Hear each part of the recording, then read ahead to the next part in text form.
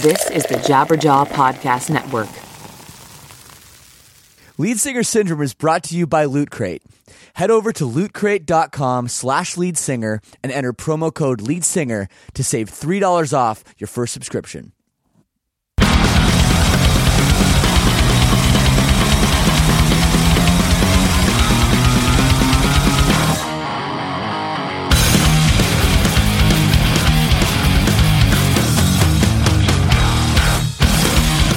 Hello, everybody. Welcome to another episode of Lead Singer Syndrome. So good to have you with us on this fine Monday morning or whenever you're listening to this. As always, my name is Shane Told. I am your host on a podcast where I speak to other lead singers about what it's like to be the frontman or frontwoman, in this case, frontman, of a professional rock and roll band. And this week we have a great episode. I speak to my very old friend, Vic from Pierce the Veil. My band Silverstein, we were just on tour actually with Pierce the Veil in Australia. We tried to hook up to do a podcast then. We were going to actually do it on an airplane, which would have been kind of interesting. Unfortunately, you know, Australian tours are really short. It's a small country. It's a big country, but it's a small country. Only played like 5 markets there or something. So it was too quick, in and out, but I'm really happy we got to connect today because Vic is one of the best dudes, one of the best singers, one of just the best all-around musicians we have in this punk scene of ours. Before we get into it, I want to remind you guys we have like 60-something back episodes, so subscribe to this show if you're not already. Go back, listen to some of the old episodes. Some of them are really good, but we got some great episodes coming up in the future as well. So I am really excited. 2017 is going great for me already. Oh yeah, I have to tell you guys about my New Year's resolution. I am 3 weeks in, and I have lost 8.5 pounds. Pretty good, huh? Yeah, it's pretty good. I'm eating a lot of bagged salad, which I am enjoying, I think. Also, if you guys have any New Year's resolutions and you're getting to the point where it's like, I need a little help, I'm here for you. I can be your buddy. Send me an email. I love when people get in touch with me. The show email is leadsingersyndrome@gmail.com. We're also on Twitter, which is @leadsingersyn, SYN. And we're on Instagram @leadsingersyndrome. We got a Facebook page, all that stuff. But what I really want to tell you about is the Lead Singer Syndrome All Access Club. Now, this show is free. It will always be free. And I will put out an episode just about every Monday until the world explodes, which could be sooner or later with Mr. Donald Trump president. Welcome to the White House, Mr. Trump. Fuck my life. But if you're one of those people where one episode a week, it just might not be enough for you. Some people are really into this show. So if you want to get more bonus content, if you want to interact with other fans of the show and myself on our private Facebook group, which is popping off, by the way, if you want to get exclusive Lead Singer Syndrome merchandise, if you want to get signed stuff mailed to your house, we're starting up to do some contests on there, which is really cool. Also a little bonus monthly Q&A session with me. I play some tunes. We have a good time on there. If you can contribute as little as $6 a month, you can be a member and join us and really help us keep the lights on with this show. It really is a good time. So check out leadsingersyndrome.com/all access. That will take you to the All Access Club homepage. You can just check it out, read about it, see if it's right for you. And of course, all your support goes a real long way in helping this thing grow. So thank you so much to everybody that's already joined. Shout outs to my sinners. And I hope everybody else checks that out as well. Anyways, I'm going to keep the intro short and sweet. I will talk to you after my conversation with Vic of Pierce the Veil. Maybe we're just having too much fun. Maybe you can handle yourself, staring at me with your lips in tongue. You'll never know. I don't know where I'm going to sleep tonight. Dude, so good to have you, man. Hey. We're doing it. We've been talking about doing this for a little while. This is happening. This is happening. Now this is happening. It's like that that scene in Anchorman where Jack Black kicks the puppy Now this is happening. which is which is appropriate because I imagine you're in San Diego right this moment. I am. I'm in my backyard right now. Dude, do you know how jealous I am that you can be in a backyard right now? Oh yeah, Because I cannot be in a backyard. I mean, I could if I like wanted to put on my parka and my like long underwear, you know. But yeah. dang, dude, no, that's great. That's great. So you just hanging out? What's new with you? Just life wise. Let's see what's new. Well, we just got off of like 6 months of touring, off of the release of our most recent record, Misadventures. So we just been kind of working that like crazy, and it was once the holidays kick, everybody kind of takes a break and does the New Year's Eve and Christmas hangs and stuff, Yep. and so kind of just been doing that, and then just kind of gearing up to head up to Canada in a couple weeks here. I see that. That is my motherland. So no, that's perfect, man. Yeah. So with your record, Misadventures, I mean, it's very well documented that the record took a fucking long time to actually Yes. come out. And before we get into the reasons why, now that it's out and you've been touring on the record for like 6 months straight. How do you feel about the record now? Did it kind of do what you wanted it to do? Were the songs popping up off live? Like, how do you feel about the record when you've had a little time to kind of sit on it? Oh yeah. Yeah, man, it's been, it's cool because, every record you do, you kind of, it's like watching your kid grow up or something, you know what I mean? It's like, Yeah, you can like, you like don't know what it's, what it's going to look like, what kind of personality it's going to take on, it's cool to see a record develop on its own, and because you make your piece of art, and you feel really proud about it, and you never know what people are gonna respond to, and so it's been awesome to get out on the road and see people singing the songs and playing them is just almost therapeutic now that you've worked so hard on creating them. It's like it's really nice to actually play them. No, it's fantastic. Yeah, man, it's been super fun, and this record's also brought on a lot of new things for our band, which is always nice to keep challenging yourself with. This is the first record we've ever had any sort of radio play, so that's been sort of new for just for our band in general, and so yeah, it's been fun. I like having new challenges and experiences every record. That's cool. Now I noticed the radio thing a little bit, just kind of looking through like chart history and being like, oh, crazy, this your last single had some play, and it's funny because our bands have been around a long time, and actually Silverstein, we're getting the first radio play we've ever had up here in Canada. Like legitimate radio play. So it's funny how like it's like these, I don't want to call them like dinosaurs, but it's like, the people that care about music are the people that are like on the ground level that are finding out about these bands, and they're typically not the people that are like listening to the radio on the way to work. Do you know what I mean? Because those people that care about music are listening to podcasts on their way to work, but we won't get into that. But what I'm trying to say is like sometimes it really takes these people in radio a long time to notice, oh shit, people like kids like this band, and this band is good.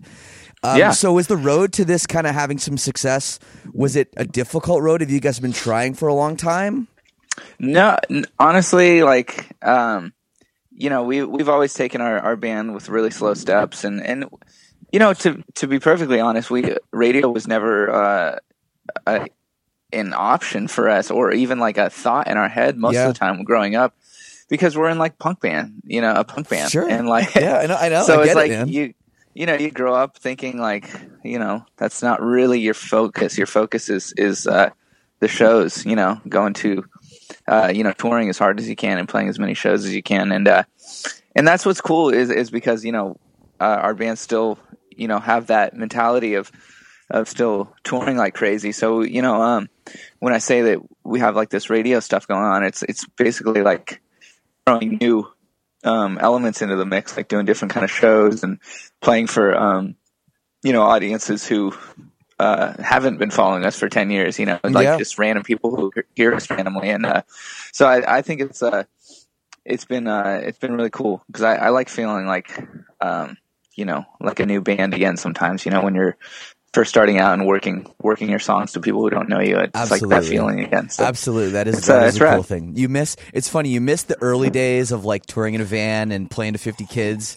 Cause like, those are always the kind of like, the crazy times and you look back with fondness, but like, yeah, it's nice to go back, but you don't want to go like all the way back, just a little bit of the way back. yeah, exactly.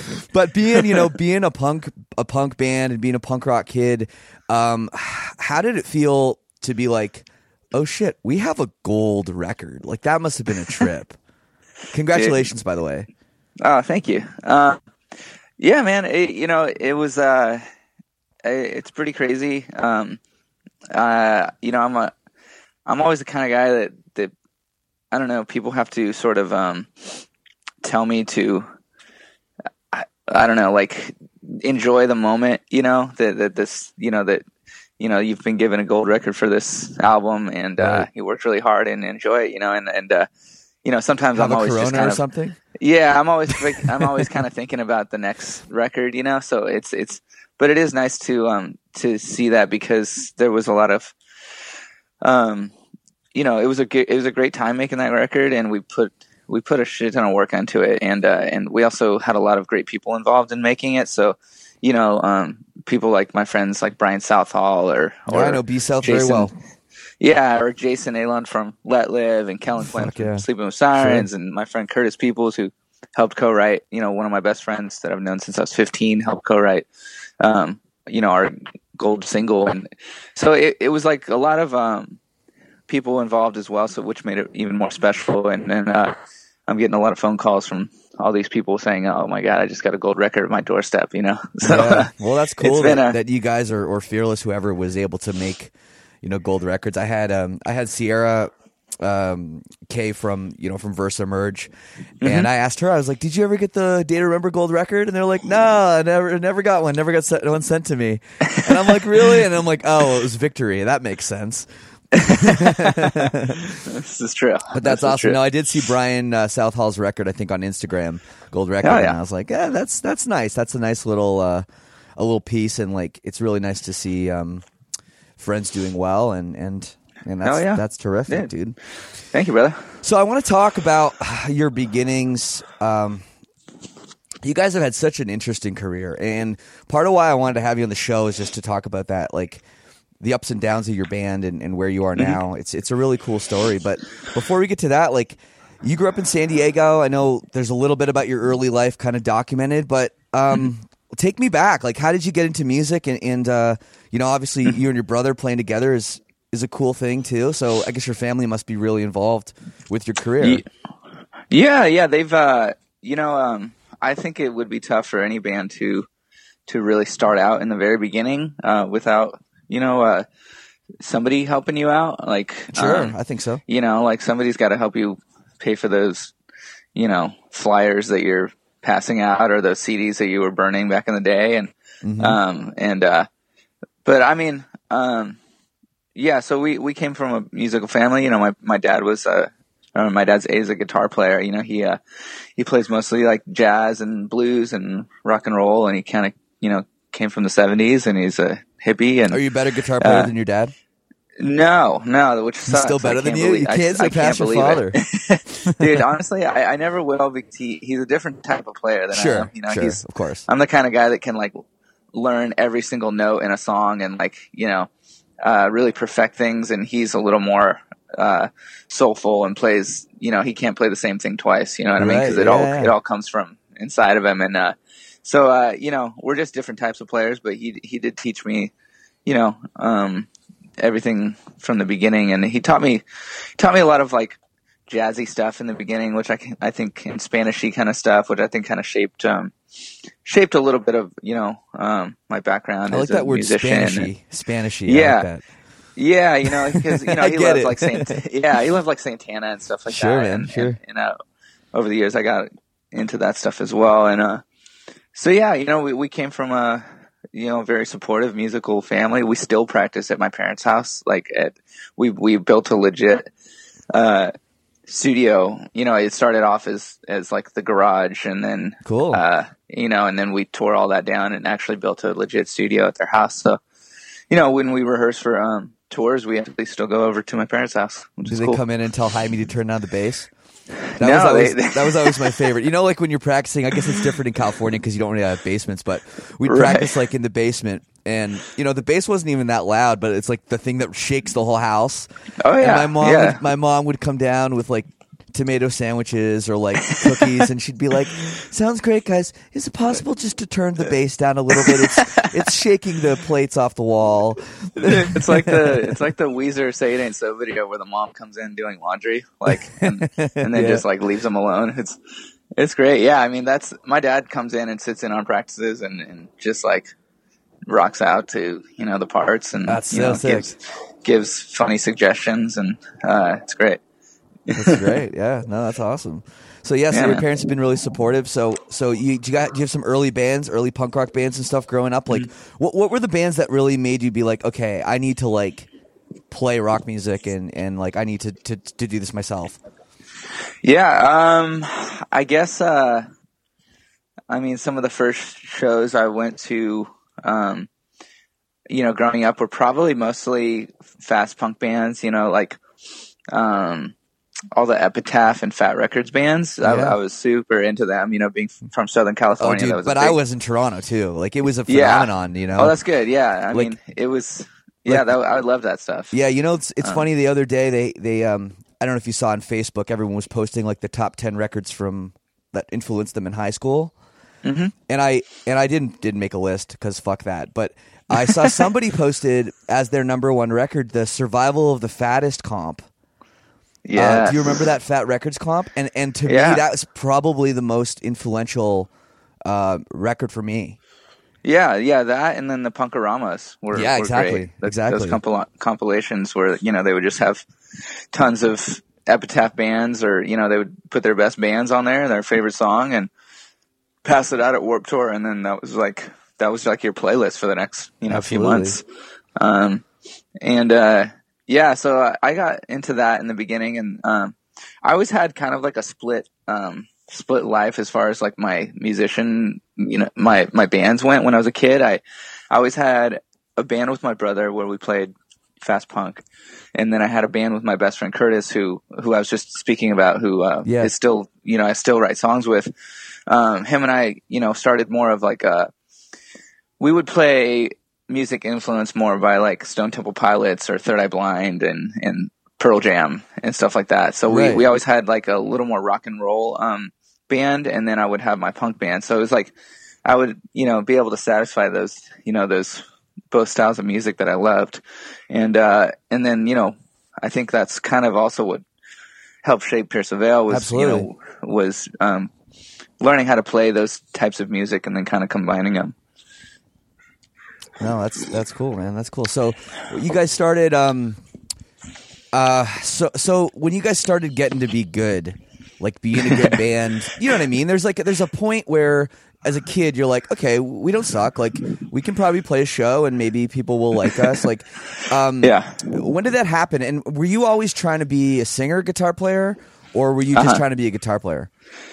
Yeah, I started off just as a guitar player for a while, and then when me and Mike started playing in a band together, we, I knew that I could kind of carry a tune, and so that was like, that's how you pick your singer, basically. Can you make any noise out of your mouth? Like, okay, good, let's go.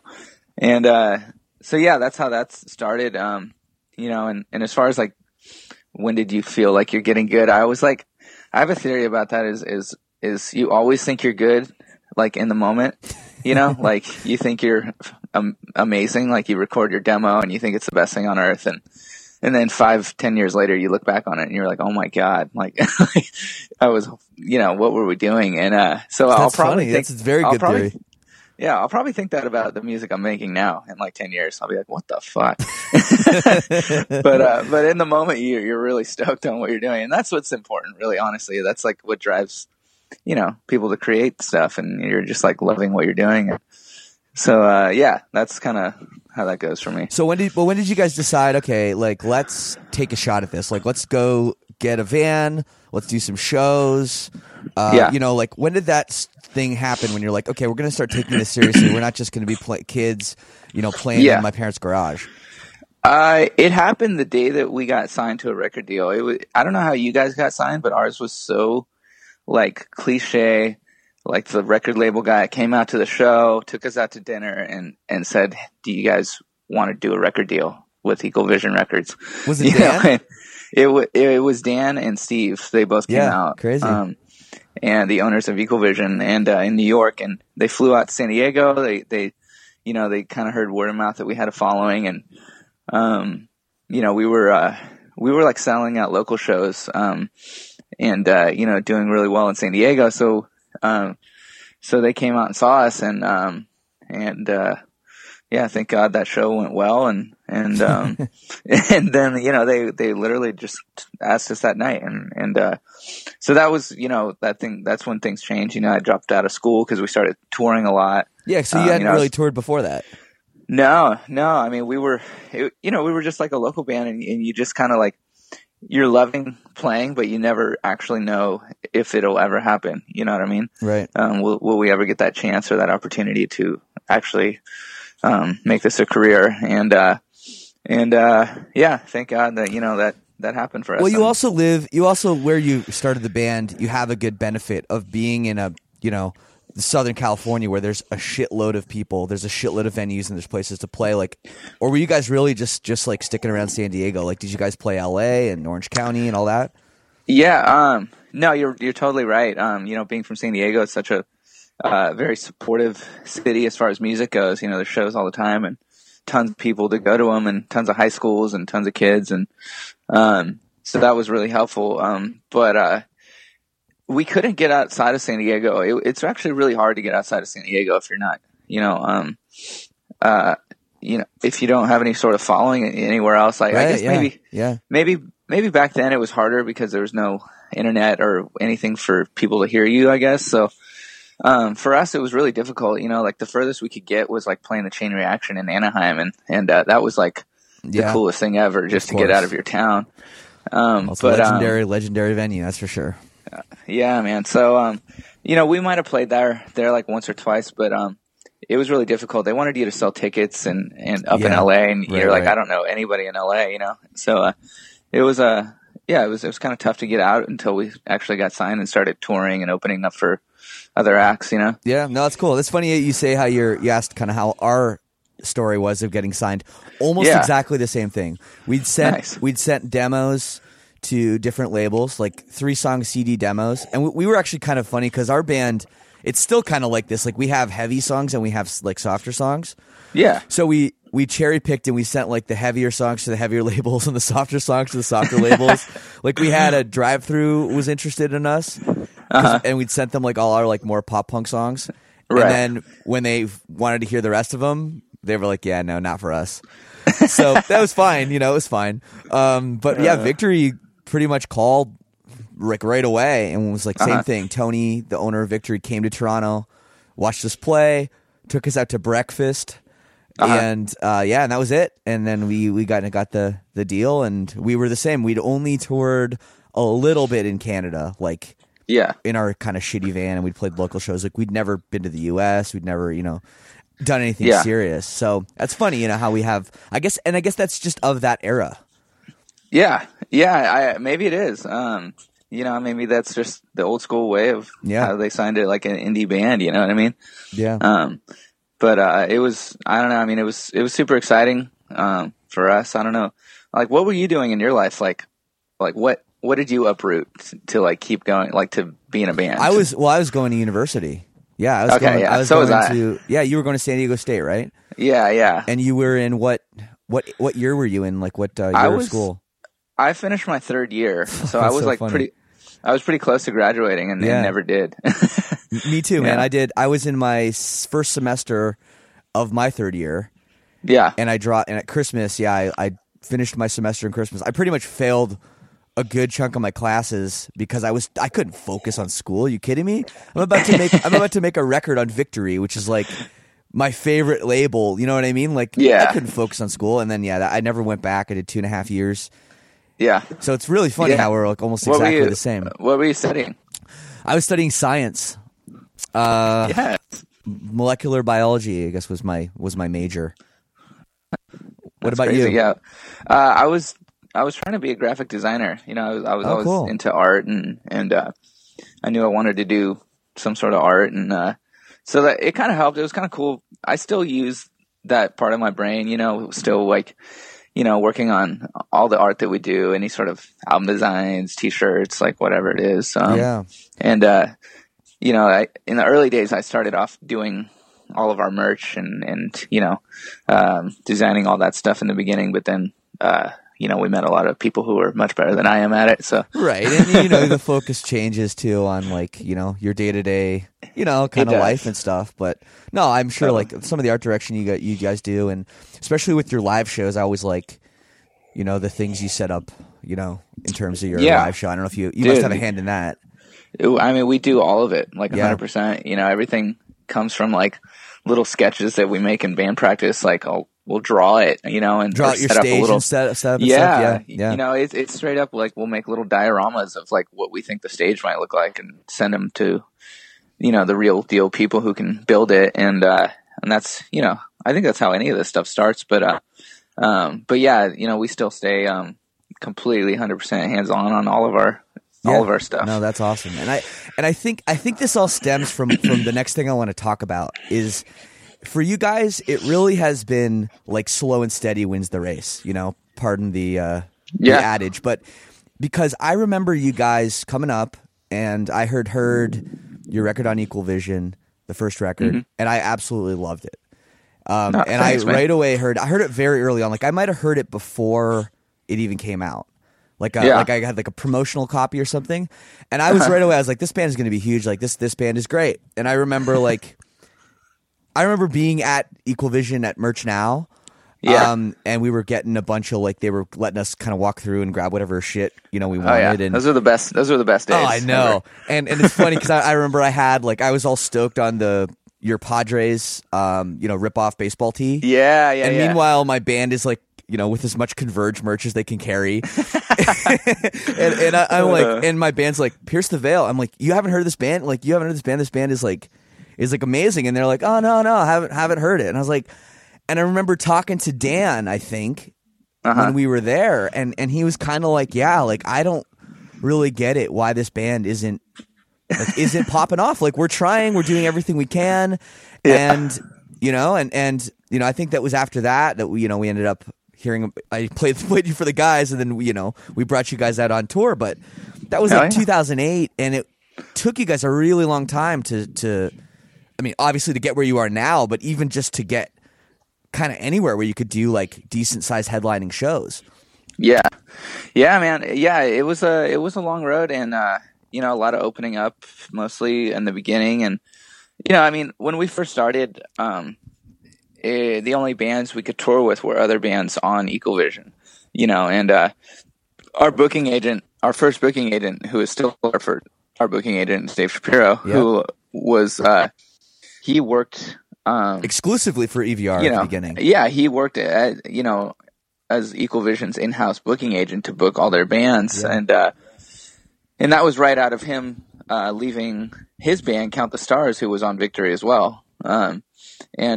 So he, started booking us with just, Fear Before the March of Flames and Code 7 and all these like oh bands. my god, I love Code 7. Yeah, they're amazing. They're a great band. So we toured with all our family bands, and then kind of started branching out from there. But it was playing coffee shops and Chinese food restaurants, and actually, you actually played a Chinese food restaurant. I think our first show ever was at a Chinese food restaurant, yeah, man, lots of playing to very little crowds, and then slowly getting bigger and bigger, and then finally having the confidence to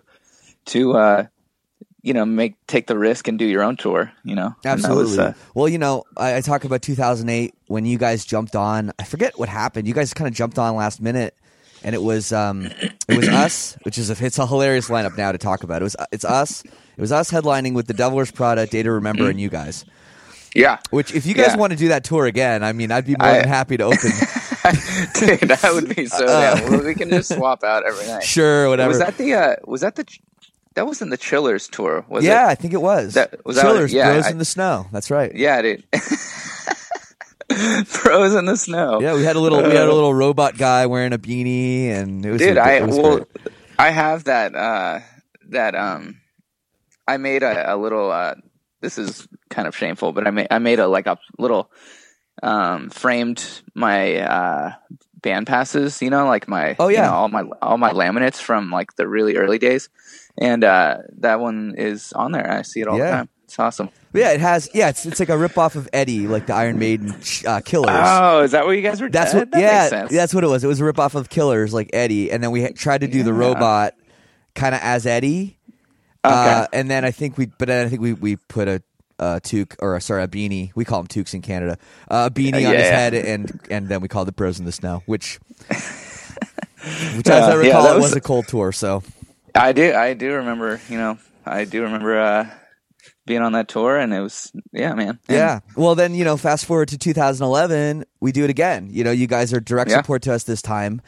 And I felt like seconds after that tour ended, something happened and you guys just exploded. and I really want to know what happened. Like, what the hell happened? Why did it take so long? And then what was it that just all of a sudden clicked? That was like, okay, like all these people know about our band all of a sudden, and everyone loves us, and like, right? What was that? Because it's very, very rare to have that happen. On a whenever that late into a band's career. Yeah.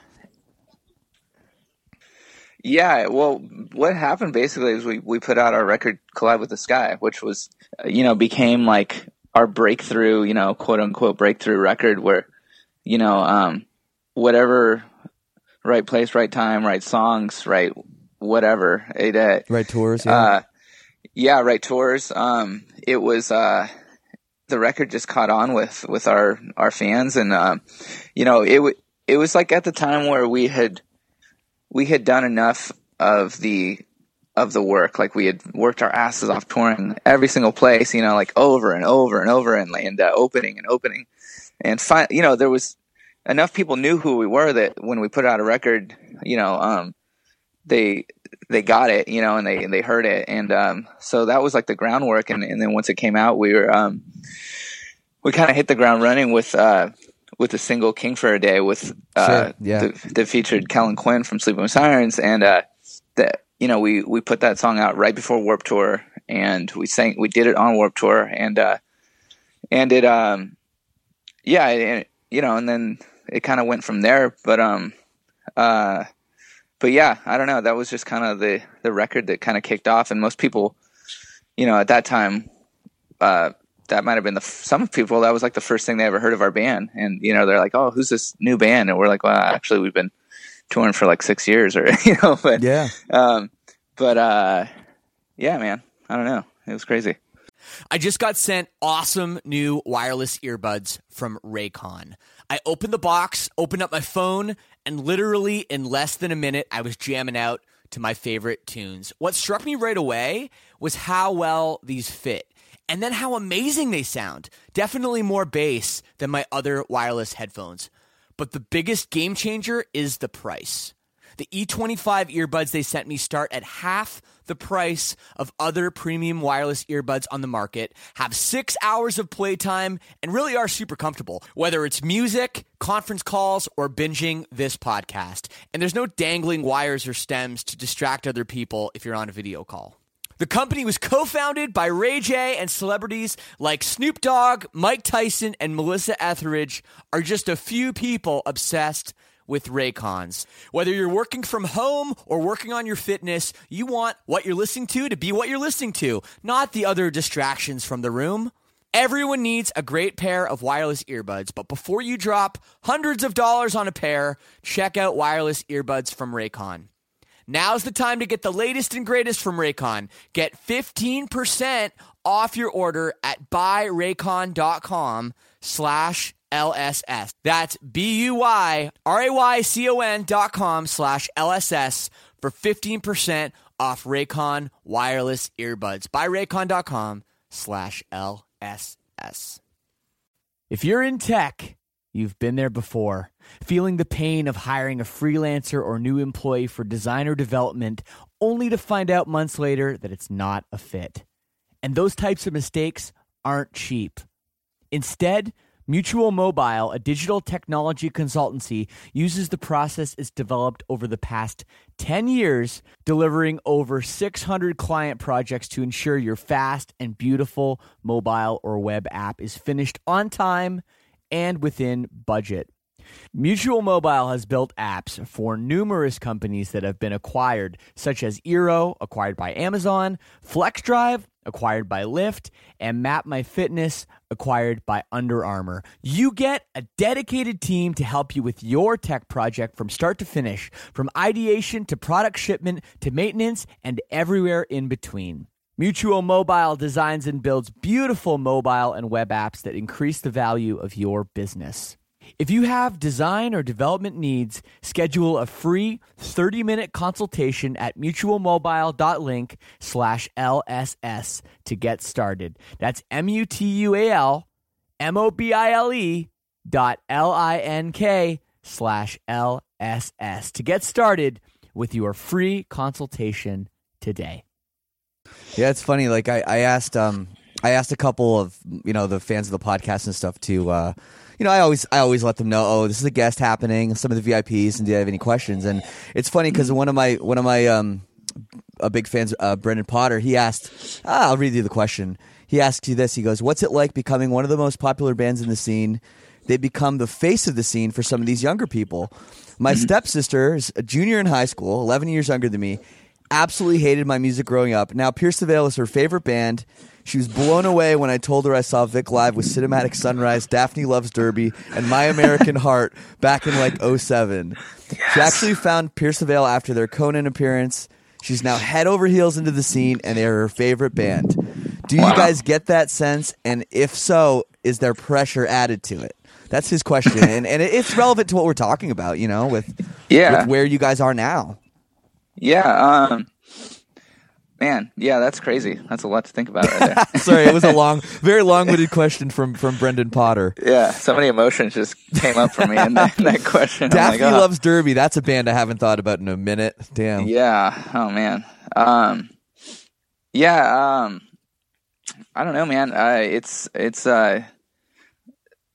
I mean, like I said, it's just kind of been such a slow rise for us. Like that.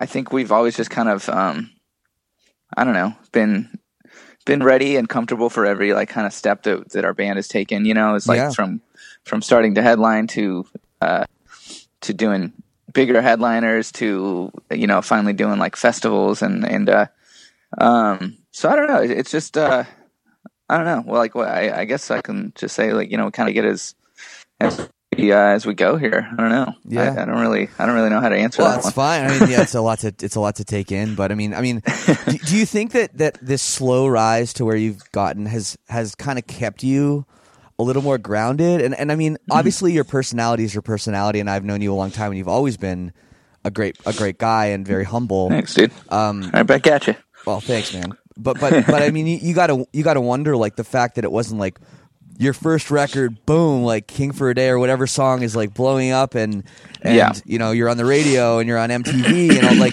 you guys really, it's like all of a sudden you look back and it's kind of like what you said about taking time to enjoy the moment. Because you've always just been like, okay, we achieved this little thing. What's next? And now it's like, now you're just like, okay, well, I'm the same guy. We're just, I can rent a better Airbnb now, Totally. That is literally what I do now. I've been reading about you. Yes, that's a question I want to ask you. No, yeah, man. I guess, I guess, I don't know how to make an answer. That's it. I guess I think along the way, having such a, long career in this band, like so far, like in the slow rise is like, it's all about. I guess we had the I don't know, the luxury of learning from a lot of mistakes and learning from a lot of bands. And every bigger band that we toured with, we picked something up, whether it was something awesome that band or something super shitty that band did. You know what I mean? Sorry if you're talking about us. No, we were not not talking about you guys. No,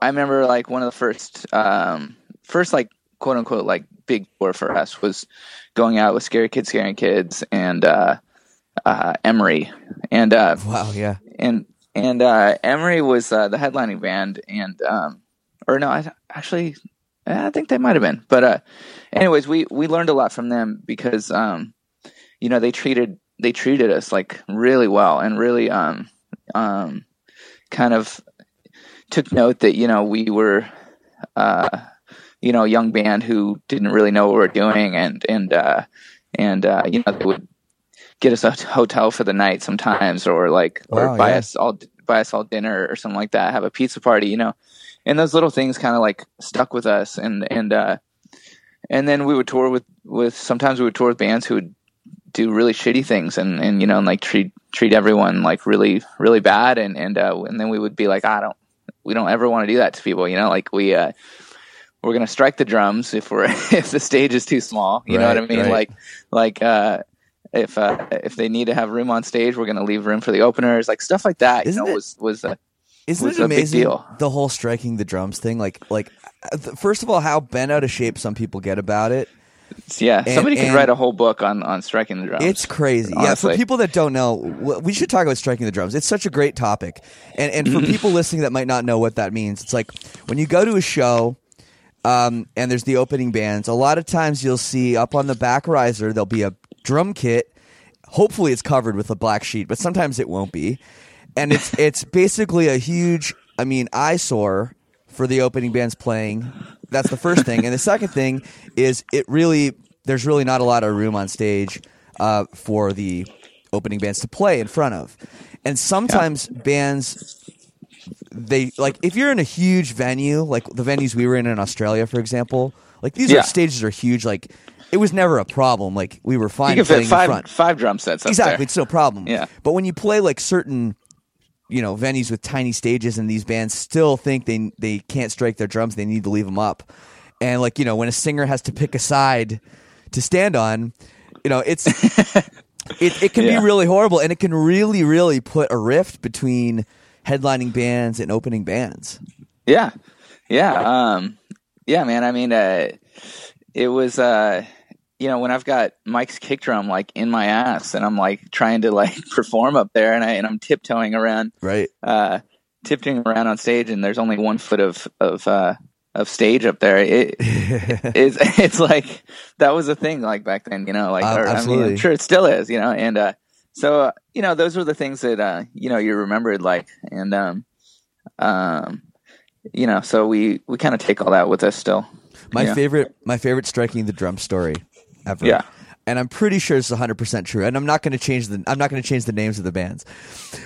So I believe it was Chiodos was headlining and they played. It was a pretty big tour. So they were kind of getting used to not striking their drums. But there was a few shows where they really should have and they didn't. And one of them, they were playing at the Cat's Cradle in North Carolina. You probably played there before. And I guess whoever it was, I guess Dan from The Devil Wears Prada. That's who was opening for them. The Devil Wears Prada put up his drums in front of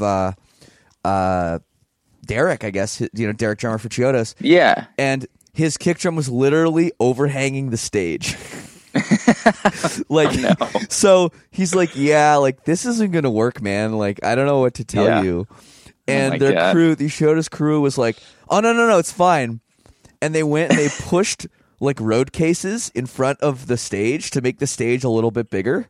Wow. So that the drum, whatever they're called, they're called the drum pegs, that stick into the ground. Yeah. Drum legs. I don't even know what they're called. So that they were against the road case like that was Wow. on the floor. They built more stage for They you. built very, very sketchy. Like there's no way that would have been. And Very then dangerous stage. Mike from Prada had to pick a side, and that was Wow. So that's my favorite. But it's Yeah. people listening, like they understand that those are the things when someone's shit talking a band. It can be just something like that can really be a big deal. Yeah, man. Yeah, I remember. Honestly, I have the same exact thing happen on Chiodos when we were out with Scary Kids. They wouldn't strike their ego risers, which are the people out there who don't know what that is. It's the thing that the guitar players stand on. And we call them rock boxes. That's rock what we call boxes. Them. But ego risers. Ego risers is like such a funny term for them because I know, it's like literally that's. But what worked lead singer out syndrome, nicely, the thing that worked out nicely about that name though was they had so they decided not to strike their ego risers, and they left them all over the stage, and then they posted these paper like notifications on all the doors backstage that said ego risers are for Chiodos only, and we weren't allowed to step on them, or so we had to dance around them and kind of like try and perform with these things all over the stage. And I remember, wow, that's crazy. That's amazing. Yeah, I remember Puyan from Scary Kids. He crossed out the word riser and it said egos are for Chiodos only all over the venue, and it caused this big like problem. We had to have a big talk, and but I thought it was pretty great. Yeah, Puyan would do that. Yeah, I miss he was that great. guy, man. He was always climbing on shit and everything. He would. Oh my God. I could definitely see that being a problem for him, not being able to step places on the stage.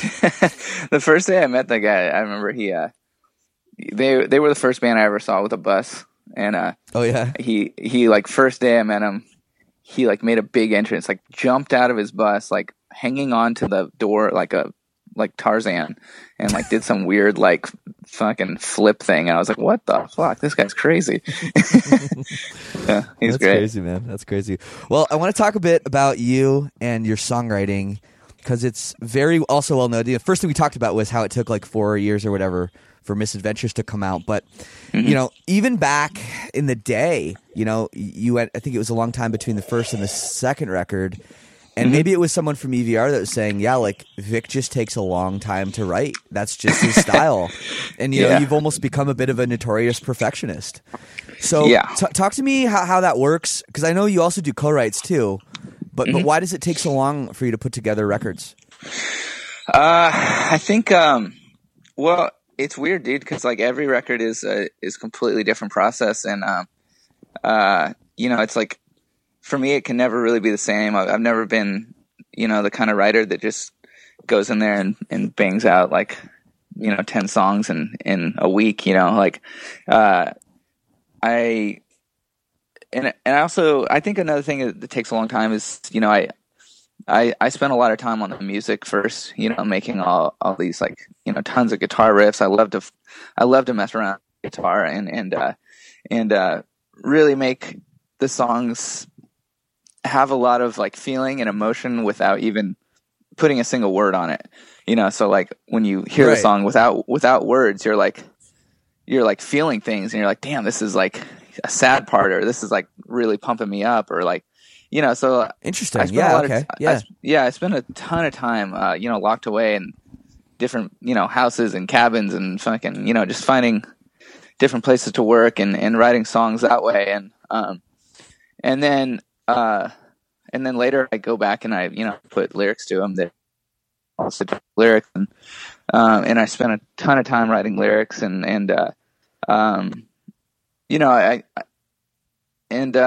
man, I don't know. It's just, it's just always been like a, painting a picture for me. It's like, you just kind of know when it's finished. I don't know how a painter ever goes, all right, that's the last brush stroke. You know what I mean? It's like, that's kind of how it is for me. I just kind of feel it, I definitely understand that with a record. And for generally like with recording like a studio album, I find the last paint stroke is done when we ran out of time, Like you pretty much you're going to use the studio time you're going to have like pretty much all of it. Like we've done records where we spent like like an obscene amount of time tracking. Like I think we did one record that we did like 8 full weeks or something tracking. Like, Yeah. you know, and we used it all because we had the time. Yeah. And then there's other records that's like, oh, you only have, you know, 4.5 weeks. Okay, well, you know, we use that too. So, but I want to go back to what you just said about writing music and focusing on music. And like, do you not even think about what the vocals are going to do when you're writing, or do you have it kind of in the back of your head, or not even? I do. You know, I write a lot of melodies in the beginning, and you know, lyrics here and there. Most of the songs end up having, for me, like complete melodies. Like the song is there with a bunch of gibberish, like la da da da da da da da. You know, like what I mean. Like Sure. It's all in there, ready for words and stuff, and I kind of have it all mapped out the way I want it to be. And then later, I kind of like put words to what I've, you know, to these melodies that I've got in mind already. And it's sort of a backwards, weird way to do it, but I've always done it like that because I've always like kind of been a guitar player first, you know, always just learned that way. And I was super relieved when I was watching this Metallica documentary, and I learned that James Hetfield did the same exact thing. And I was like, oh, thank God, I'm not like complete insane person for doing this, you know? And Vic, like I do the same thing too. Like that's how I write songs too. I've like focused on the music, and I try to make the music good and catchy. And it's like I know if the music is good and it makes sense, like musically, and like the rhythms are working and everything, that I know I'm going to be able to pull it together. Yeah, with vocal. It's just like as a guitar player, it's pretty easy to write a lead over like you know, a musical part that makes sense. Yeah. So it's the same way, because all you're doing with writing vocals essentially is you're writing a lead. Yeah, totally. And for me, like, you know, on this most recent record, it was like I had the whole record on a silver platter, like waiting for me, like to sing on it for months. And I think I had hit a point when I was doing this record where I, you know, I had worked so hard on the music and been in the studio for so long, like that, I honestly had overworked myself, and I was like, I need to take a little break, or I need to leave the studio and go to a different environment or something, you know, because when it came to do vocals, I was just pretty overworked and pretty, you know, needed to see some friends and some just like kind of recharge for a second. Yeah, totally. Because I was living in the studio by myself in New York, in Long Island, and there was like nothing around, and I was there for like months, just kind of like on my own, working on the music and trying to. Was it like winter time too?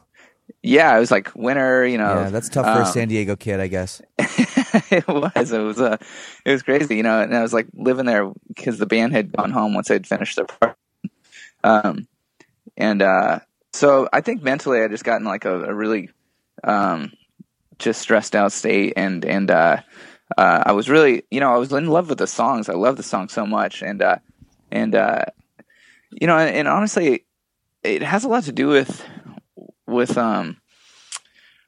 I guess just wherever my head was as a person, like growing, you know, we all are growing up doing this thing, and we're not the same kids that we were when we first started our bands. You know, we're growing up as adults and as men, and I think I was probably just kind of going through something growing up, you know, and it was like a phase in my life that I was trying to finish this record, but I was also kind of battling things in my head, and I think that all had a lot to do with it. So, yeah, damn, yeah, man. No, that's crazy. So you took a little bit of time then, and then came back and wrote the vocals.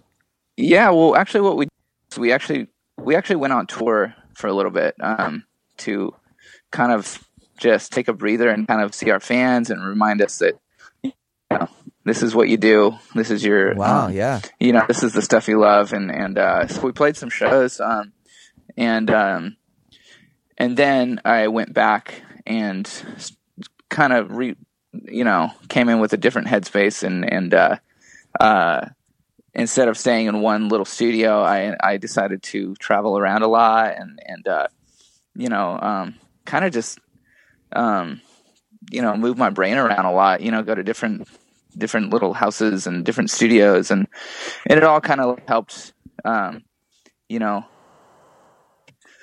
I don't know, the little mental space I needed to finish the record. But that's crazy. Yeah. No, it's man. funny, man. I can relate too. I'll sit on my couch, at night in an evening, and I'll be like, okay, got to write some lyrics, and I'll sit there for like 4 or 5 hours, and if I write like 2 or 3 lines that I'm happy with, that's like a success for me. Totally. I was the same way. When I was making this record, I would, every single line counts, every single note counts, and it's like, to you, it's like you're hoping that this is the greatest thing you've ever created in your life. You know what I mean? That's what you're trying to do. I mean, at least that's what I'm trying to do. I don't know. Like with every record, I'm trying to, put the best of what all these years of being a songwriter and being, making songs. Like this is going to be the best thing we've done. Yeah, man, like every time you do have that little victory, they all are like little victories of like coming up with like the perfect, part for the bridge. You're like, oh yeah, this is going to be great live. You can't wait to do it. And records get harder to make, man. They just do. It's true. And I think there's a combination of not running out of ideas. That's not the right word, but it's like you're writing Pierce the Veil songs. You don't want to write the same one over and over again. So you have to continue to, try to come up with original ideas. But at the same time, as you get older, there's more and more things in your life. There's more and more obligations. When you're making your first or second record, no one's like, your manager isn't calling you. Hi, Michelle, by the way. I love your manager. She's amazing. Yeah. Your manager isn't calling you being like, oh yeah, so we got to figure out the stage plot for this, and like what kind of backline are we getting on this tour, or like there's all these distractions too that I don't want to say they come into play, but that's probably why you need to lock yourself away, in a ranch or Airbnb or whatever it is somewhere to kind of block that out. And that's, to me, like, I mean, I think records get harder. Do you agree with me? I think that I do agree with what you're saying. As you're a band longer, like your responsibilities as a band are tremendous. You if you're still like trying to grow and do crazier things, you're, like you said, it's like what are we doing for this next tour? Let's approve this and that and whatever. When you run your own show, like we do, and it seems like you guys do as well. It's you've got a lot more moving parts and stuff. And when you make your first record when you're a kid, you have your whole life to make that record. Like you've been working in your bedroom, relentlessly making that record, so like I said, every process is different, and I also think I always look at every record as a bit of a time capsule, like whatever was happening in your life during that 2-3 years is what gets down on paper, and if you whatever's going on in your life is what you're gonna write about, and so if you've got really crazy things going on in your life, you're gonna end up writing about them, and sure. And I think on this last record, I had kind of just dove deep into the record. So, yeah, damn. Yeah, man. I want to ask you a couple things. My one question I wanted to ask you, because I'm selfish, is, we talked earlier about your love for punk rock, and you grew up with punk rock. And one of my favorite things about your band is how much you still incorporate that influence into your music. And it's funny because not a lot of bands, in the scene or whatever you want to call it, are really doing that, like having double time parts. And not only do you guys still do it, you do it really well, and kids like eat it up. And like, it's cool because it like works for me and it works for kids somehow. But is that something you think about at all? Yeah. Well, I mean, I've always figured that every young kid who likes, music is going to like fast music, because that's what, I mean, I just have a theory that fucking everyone's gonna fucking love it when they're young. Like I loved it when I was young. Like it had to be fast, or else I didn't really like it. Oh, You God, know, me too, and- man. If it didn't have like, You know. if it wasn't mostly double time, like I used to skip the like regular time songs. I wanted Totally, yeah. I needed that. Yeah, it's like it's like more aggressive. It's you know, you can go crazy to it. Like your parents hate it, and Exactly. and it's you know, and that's what I loved, and I just don't see that ever really dying. You know, I feel like there will always be some sort of need for that aggression and for that fast beat, and my brother Mike, who's our drummer, you know, being just so ingrained in that music. Like it's his bread and butter. He can, you know, that's what he grew up playing, and he's probably I think one of the best fast drummers out there. You know, and Yeah. it's really great, you know, playing that music with him. Because Absolutely. you know him and I really lock in on it and love doing it together. So yeah, man, it's and you know, and it is very like self-indulgent too, because it's so fun for us. You know, Exactly. I love doing it. So, Exactly. Well, yeah, man. you feel free to be self-indulgent just for me, because I love that aspect of your band. It's like one of my favorite things. I also man. want to ask you, before you go, and ask you about your vocal, your style. Have you sing very high, and you do a lot of vocal exercises? Has that been something like? Do you have to do vocal exercises? Because I've heard you like warm up for like an hour at least before you play. Like, is it kind of a combination of you can sing high because you've done so many vocal exercises, or do you have to do a lot of vocal exercises because you sing so high? Yeah, I honestly don't know. It's like I remember I actually sang lower when I was younger for some reason, like, which is probably not really the way it's supposed to go. But you know, Maybe the vocal exercises have helped. dude, I honestly, you know, you and I both grew up in the time when there was a certain time of our genre where it was, if you couldn't sing high, you weren't shit. Like it was like that was the goal, was all these singers were trying to sing like super high, like Right. Circus Survive and, you know, or Seos, and, you know, to start off, Yeah, sure. you know, Kyoto's, like everybody like loves singing these, you know, high and so I started kind of reaching up in my range and realized that I could hit these notes and stuff. And so, and it actually it felt comfortable for me, you know. That's kind of where my voice feels like I'm getting something interesting out of it, is when I kind of push it. And, you know, my mom will tell you the exact opposite. She loves when I sing like low and chill. But, you know, she's always like, why don't you just sing lower? And I'm like, it doesn't sound cool, you know. It's funny, yeah. So, That's funny. but I don't know, man. It's just, and I do have to take care of my voice a lot on tour, and there's a lot of, you know, things that I do to keep it intact and stuff, because all these songs are very, you know, when you're doing like an hour and a half of songs that are basically pushing your Top of your range. your voice at the, you know, at maximum capabilities at all times. It's not easy. So you have to definitely take care of it. And What's the one thing you do? What's the one thing that you do that you think is the most important? sleep. Oh yeah, sleep. Really? Yeah, honestly, number one for me that I've learned over the years is if if you sleep enough, you're basically kind of re-healing. You know, that's like when your body heals itself, is when you're sleeping, you know, and resting.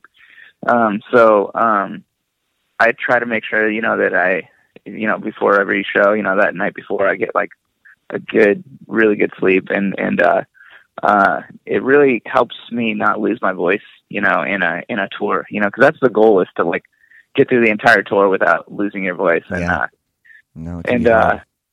yeah, man, it can be super hard when you're traveling so much. And so you know, I've tried everything, tried all the, you know, vaporizers and steam inhalers and Yeah. you know, sprays and whatever, you know, vitamins and water and this and that. And I've found that the best thing is just to make sure you get enough rest. It's crazy. That's crazy. Is it hard when you go to like Australia? I mean, we were there together You were Yeah. fine in Australia, but it must be hard when you have to deal with jet lag where you're not able to just be like, okay, I'm going to sleep for 8 hours in a row or whatever. Yeah, no, it is. You know, it's super crazy when you're flying a lot, and yeah, man, it's that those are the hardest times, I think, when you have to do a lot of flying and stuff like that. So it's tough because you know, that's a whole part of it. You know, that staying healthy as a singer is important. You know. Absolutely, man. Absolutely. Well, Yeah. thank you so much. One final question. What do you think about the Chargers leaving in San Diego? It is. It's pretty sad. You know, I think the thing that hit me the hardest was, you know, a friend of mine made a post of like being like, you know, no more tailgating with my friends and my family. You know, no more parties at, you know, our house, like where everybody comes over and kind of has those kind of family friend times Right. of like come together. You know, and for me, I was like thinking like in the future, like, you know, my dad took me to all these games when I was a kid, and you know, I won't be able to do that. And it, you know, so it's you know, we still have the Padres, which is, you know, cool. Absolutely. So you signed Will Myers today. yeah. He's, so you know, it's just you know, it's kind of a bummer in the you know, family friend zone, you know, but you know, we will press on. We'll be all right. You'll be all right. Yes, you will, San Diego. You stay classy. No. Thank you, Vic. You're the best, man. Thanks for doing this, Dude. and I hope to see you around soon. Hell yeah, man. Thank you so Dude. much. This is awesome, and it was good catching up with you, man. Great, man. Yeah, thanks, man. Take care. All right. Later, Shane. Cheers. Bye. So there is my conversation with Vic. Such a great guy. It's amazing how we have so much in common. He actually sent me a text after the interview and said something like, talking to you is like looking in the mirror or something. And first thing I thought is he's way better looking than me, but you know, hey, whatever. Thanks again, everybody, so much for listening to this. Make sure you're subscribed. If you dig the show, word of mouth is really what's helped this thing grow so far. So tell your brother, tell your sister, tell your aunt, tell your uncle, whatever. Post about it on social media, you know, help spread the word about this thing. And if this is your first time listening to the show, go back. We got like 60 more episodes. Check those out and make sure you're subscribed. So all that stuff is coming right at you. As always on the show, I will leave you with some music. Now, there's a lot of Pierce the Veil songs I like. There's a lot of good jams. I have picked this one specifically for selfish purposes, as this is my favorite Pierce the Veil song, and I like it kind of like we talked about in the podcast. I like it because it's a fast as fuck punk rock song. So here it is. Texas is Forever on Lead Singer Syndrome. Peace and love, and we'll see you next week. We'll be right back.